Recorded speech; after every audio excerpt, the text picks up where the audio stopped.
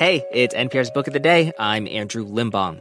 Bonnie Garmis's debut novel, Lessons in Chemistry, is getting lots of praise right now. It got rave reviews in the New York Times and Washington Post and is being recommended by folks on the morning talk shows. She talked with NPR's Scott Simon recently about writing the book, and she mentioned this thing about how the book's main character, Elizabeth Zott, has been living in her head for a long time now and was actually a minor character in some other book Garmisch had shelved years ago.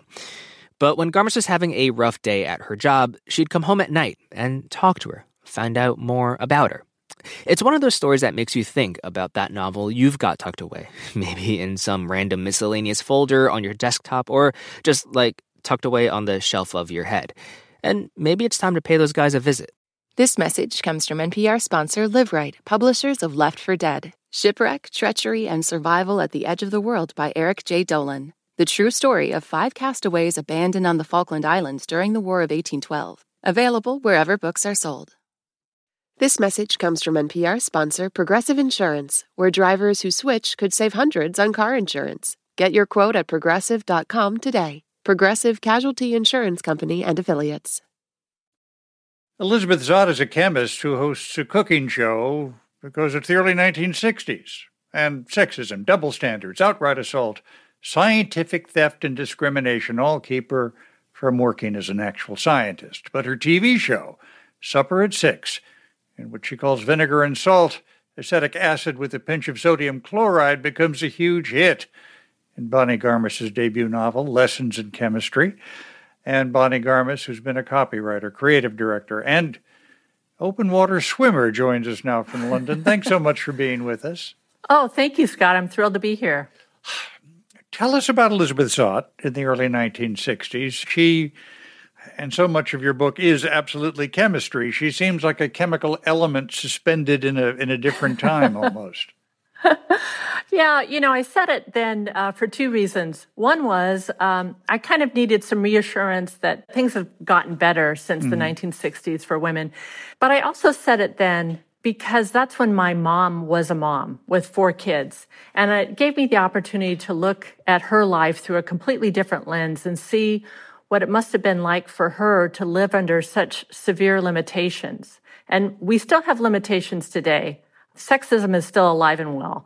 However, boy, we have come some way, and I'm thrilled to report. Elizabeth Zott ends every show by saying, "Children set the table. Your mother needs a moment to herself." Yeah, she does. What do you think makes Elizabeth's television show so popular? I think what makes her show popular is that she treats her audience with respect. Mm-hmm. These women at home were often dismissed as average housewives or plain Jane's average housewives. They were just average. Mm-hmm. And in fact, they were women just like women today that had plenty of dreams and ambitions, but they couldn't aspire to very much. So when she took them seriously, it was like they were reawakening and they were starting to remember who they were too. Mm. She enters into a relationship with Calvin, a scientist at her lab, a very eminent scientist. What chemistry draws them together? Well, true love is actually based on chemistry. There are all sorts of hormones involved, of course. But I think what really draws them together is the fact that Calvin sees her first for her mind. He falls in love with her because he realizes that she is essentially brilliant. He has probably a similar brain to hers. They see things the same way. And he has a much easier go of it because, he's a man and she has no help in that regard. So she has to fight everything on her own and she doesn't want to accept help of any kind. When I introduced you as copywriter, creative director, and open water swimmer, mm-hmm. you must have been a great chemistry student too. Oh my gosh, I'm so sorry to tell you that I was terrible. The last time I took chemistry was in high school. I passed, but I didn't really enjoy it. But when I sat down to write this book, as a copywriter, first, you always write about things you don't know. That's probably the best part of copywriting is you're always exploring new products, new people, new ideas constantly. And it's one of the things I've enjoyed most in that part of my career.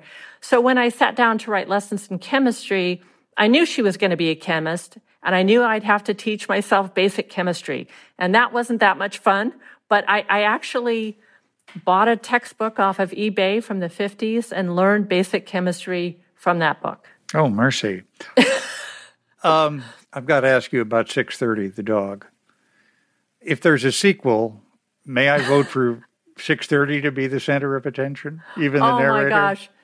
You have no idea what that means to me. Thank you, Scott. 6:30 is the only character in the book who's actually based on a real being, and that was my dog, Friday. And Friday after the Robinson Crusoe character or another? Actually, my kids named her Friday. We weren't sure why because we adopted her on a Saturday, but we just went with it. And she had been badly abused, and we adopted her at a shelter. We weren't quite sure what she would be like. And she turned out to be extremely smart and devoted to us. She, even when we moved abroad, she learned some German. I mean, this dog knew a lot of words. My gosh, goodness gracious. Yeah. I understand your current dog is 99, named 99. Anything to do with Get Smart? Thank you. Gosh, Scott, you're just nailing me. Yes, absolutely. My best friend and I grew up together calling each other 86 and 99. Aww. And this was, we need to explain, a sitcom about secret agents. Barbara Feldon was 99, yeah. Exactly. And she and I called each other 86 and 99 our entire lives. And unfortunately, she was involved in a tragic accident about 10 years ago and died. But when my husband and I adopted our dog, she was a retired Greyhound racer, 6 years old, and her name was Cake Angel. And she didn't respond to that name. And so we named her 99. And she reminds me of my friend. So for me, it's been a delight. And I feel like it's an honor to have a dog that exhibits some of the smart characteristics of Barbara Feldon and my friend. I suspect Elizabeth Zott's going to be an important character to a lot of people. But let me ask you, as the novelist, is she out of your heart and mind now? Or is she still in there? Do you still see things and wonder about how she might react? I see her all the time. It's sort of funny to talk about when you have all these people living in your head telling you about their day or what's going on or what's happening. But yeah, she definitely comes back to me frequently to talk. Yeah. Do you talk back? Yeah, I'm afraid of her, but I talk back a little bit. I always felt like when I sat down to write lessons in chemistry, it was because I'd had a very bad day at work. And I went back to my desk to work, and instead of working, I felt like this character was sitting beside me. And I didn't know much about her. She'd been a minor character in a book that I'd started and shelved years and years ago. And suddenly I just saw her, and she said, you think you've had a bad day? No, I've had a bad day. And then I wrote that first chapter, and I wasn't really sure where it was going, but I knew what was going to be the end, and that was it. I just had to fill in the entire middle part. Bonnie Garmus, her novel, Lessons in Chemistry. Thank you so much for being with us. Oh, thank you, Scott. It was a pleasure.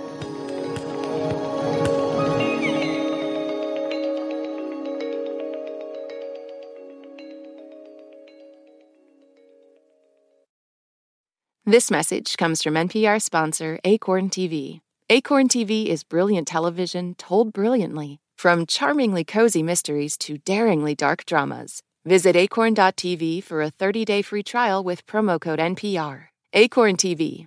Brilliant. This message comes from NPR sponsor, the Capital One Venture X Card. When you book through Capital One Travel using the Venture X Card, you earn 10x miles on hotels and rental cars and 5x miles on flights, and you earn unlimited 2x miles on all other purchases. Plus, receive a $300 annual credit for bookings through Capital One Travel. The Venture X Card from Capital One. What's in your wallet? Terms apply. See CapitalOne.com for details. I'm Jesse Thorne. Why did Cole Escola write a bonkers, extremely fictionalized play about Mary Todd Lincoln? Well, it was 2020 and we were all so isolated. I just started doing research. But the truth is, I just thought of it. We'll talk about that and more on Bullseye from MaximumFun.org and NPR.